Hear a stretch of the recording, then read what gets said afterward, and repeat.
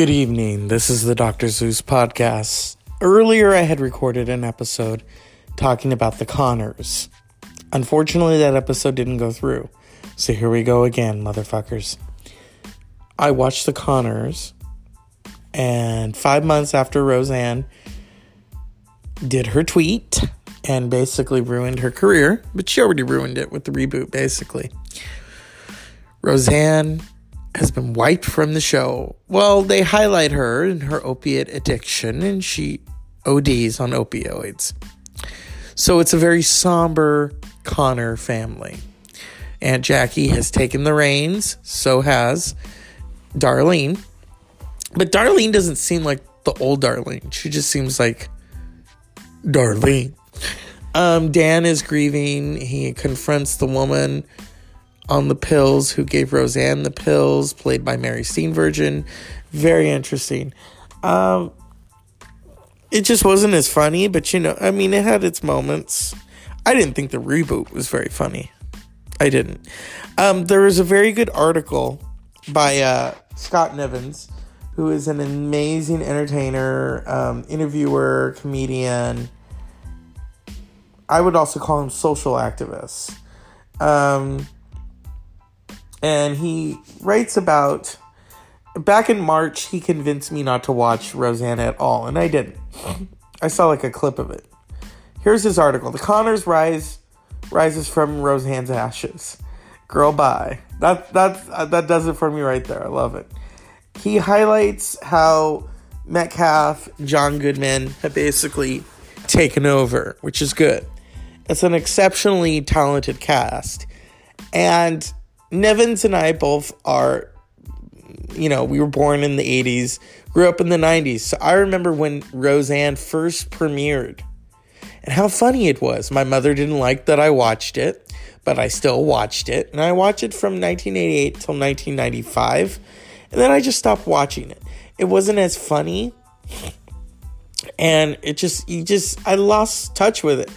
And then they won the lottery, or so we thought. And then it became absolutely fabulous. Remember, they were on the show too. And then I remember the last episode, Dan dies. And I was like, what?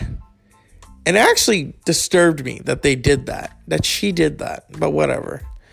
And here we are, 20-something years later. I have to highlight that 25 years ago, and I remember it very well, Roseanne's father dies. So there's a major death in the family, and they make light of it comedically. I mean, those of you who remember Laurie Metcalf having to make the calls, she calls Annie Barbara. Remember that? Annie Barbara, he's fine. No, dead. No, he's fine. He sends his love. I am not doing that again. You can't make me. She had the funniest moment in the show right there. And then Roseanne delivers this very poignant monologue to her father in the coffin. It could be to her real father. It could be the TV father. But that's the beauty of humor, is you can, take your pain and make it art, which is what she did. It was evident. We all knew that Roseanne had a very traumatic childhood. She revealed this. She revealed that she was in a mental institution. And at the same time, that makes no excuse for her tweets last May. It's kind of hard to forgive her now, even though when she was on Joe Rogan, she's like obviously pleading for his, or not his, because he loves her. I don't know why. But pleading for our, love of her, to forgive her. And I really can't, because you keep backpedaling. I'm done with social media, and then you come fucking right back. You're not totally sorry. You have done a half-ass sorry. Okay? But the show has continued without you. Yes, you composed those characters. Yes, you were on the show for years and years and years. But now you're not on the show anymore. Get the fuck over it. This is also an indication that the Trumpism is dying. It's dying. And come November, we're gonna take things into our own hands. And I think Roseanne kind of highlights that. Or, I'm sorry, the Conners, Roseanne. Kick me in the butt. But The Conners is highlighting this major, major change.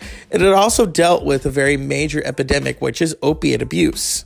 People dying from opiates that have not been prescribed for them. And I was privy to that a few years ago. I had a friend who I cannot mention by name, a former friend. We would work out at the gym and we'd come back. I watched her and her friend abuse prescription drugs that were not for them. Like it was cool. And I thought, what the fuck is this? Not realizing it was an epidemic already in full swing. I stopped hanging out with those people. I don't think they got the help that they needed. And watching Roseanne kind of brought that back. I mean, the Conners. Oh, God, now I know how Cher feels. But other than that, you know, the Conners are back. Ratings are not great, but that's expected. It's October. You know, it is what it is. I watched it. I downloaded the ABC app because I didn't realize that it was on, and I was already doing my show that I'm doing right now. I was more focused on doing that show than actually, I got to go watch the Conners. No. Because there's other things at hand. I used to binge watch. Can't do that anymore because I look out the window and I'm like, really? I should be outside before the sun goes down and then it's totally dark. You know what I mean? It's time to turn the TV off, people. Hit the DVR, record it, watch it when you can, fall asleep to it. I don't know. It's time to get outside. Yes, I am recording this on a smartphone because the computer, I recorded an episode where I discussed things about the Conners. 30 years ago, this happened before, okay? I don't know if some of you remember Valerie's family. Valerie Harper and the show's producers had a falling out. They killed her off the show. Brought in Sandy Duncan, Nabisco. And it became the Hogan family. Well, first it was Valerie's family. She had died, and then it was the Hogan family, which I thought was weird. This happened 30 years ago, people. 30 fucking years ago. Here we are, 30 years later. They've killed off Roseanne, and it is now the Conners. Laurie Metcalf has risen to the occasion. I remember there was an episode, and those of you who remember Roseanne, where Roseanne wasn't on the air. She was at the Mother's or something, and Jackie had stepped in, and Jackie was making damn lunch, looking after the kids, and it was interesting. So it's almost like that was a prophetic moment, if you think about it. Now here we are. It's Dan, Jackie, Darlene, Becky, DJ's family, Darlene's family. Here's the other thing I can't get over is that Harris is doing double duty because that actress is also on The Conners and Shameless. So I have to give her a bravo right there, for doing that. That's double duty right there. Shameless is off the hook. It's hard to keep up with it. I remember when it first premiered. So it's off and on for me. The Conners, I think we all watched out of curiosity. And Scott Nivens was right. This is the reboot that we really should have gotten. But we didn't. Things happen for a reason. And I'm recording this for a reason. It's not as funny as I usually am because, I have all the bells and whistles and shit. But my review of The Conners is this. See, I almost slipped right there. I think my blood sugar is off, that's why. My review of The Conners, I'd give it 3 stars. I felt obligated to watch it out of curiosity what's going to happen. When Roseanne first premiered in March, I thought, why? I was a little excited, but then I started to think, oh, wait a minute, she's not the Roseanne we remember. Or is she? Because maybe she was always like this. And it was Scott Nivens' article that got me not to watch the Roseanne reboot. I saw clips and that was it. I didn't watch. I would just hear about it in the news. And then she did the tweet. And I remember I had just gone on summer vacation from work. And I was off gambling. And I had to race home and do an episode of this to discuss, oh my goodness, it's done. It's over for her. We even did her career funeral on the show, me and Joan Rivers. Well, a parody of Joan Rivers. So here we are, 5 months later, the Connor family. Is it good? It's okay.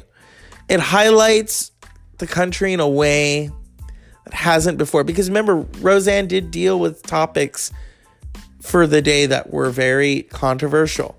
Teen pregnancy, menstrual cycle.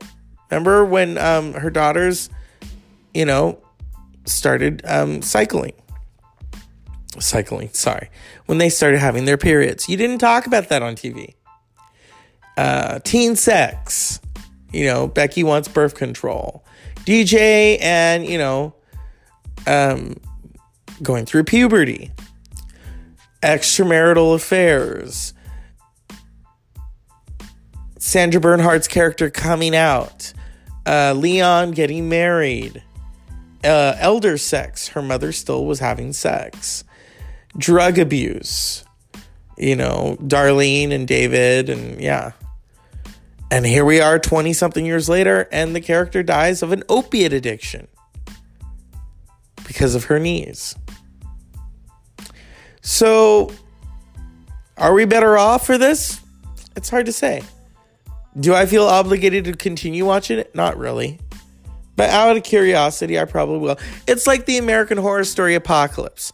I watched a few episodes. No.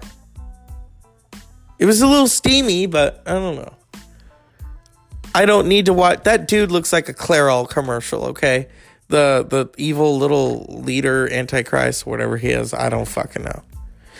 So this is the Dr. Zeus podcast here. Usually I don't like to do reviews of shows. I like to just highlight the day, talk about shit, and make you all laugh. So I'll make you all laugh. Joe Rogan, I'm giving you a cup of shut the fuck up. Here's why. You really just bowed down to Roseanne. You shouldn't have fucking done that. I'm going to continue to watch your show, but I don't know. I don't fucking know. Roseanne, you're done. Okay? You need to just fade. Fade, please. This is the Dr. Zeus podcast. Unpleasant dreams. And remember, you are not obligated to continue watching The Connors. But we now know that chapter of Roseanne has ended. The reruns. I did watch a rerun recently of We're Not in Kansas Anymore, Toto. And it was funny, where Darlene kind of scares Roseanne. She's like, that is not funny. You are grounded till menopause. Mine? Your father's. Yeah. So, this is the Dr. Zeus podcast. Unpleasant dreams.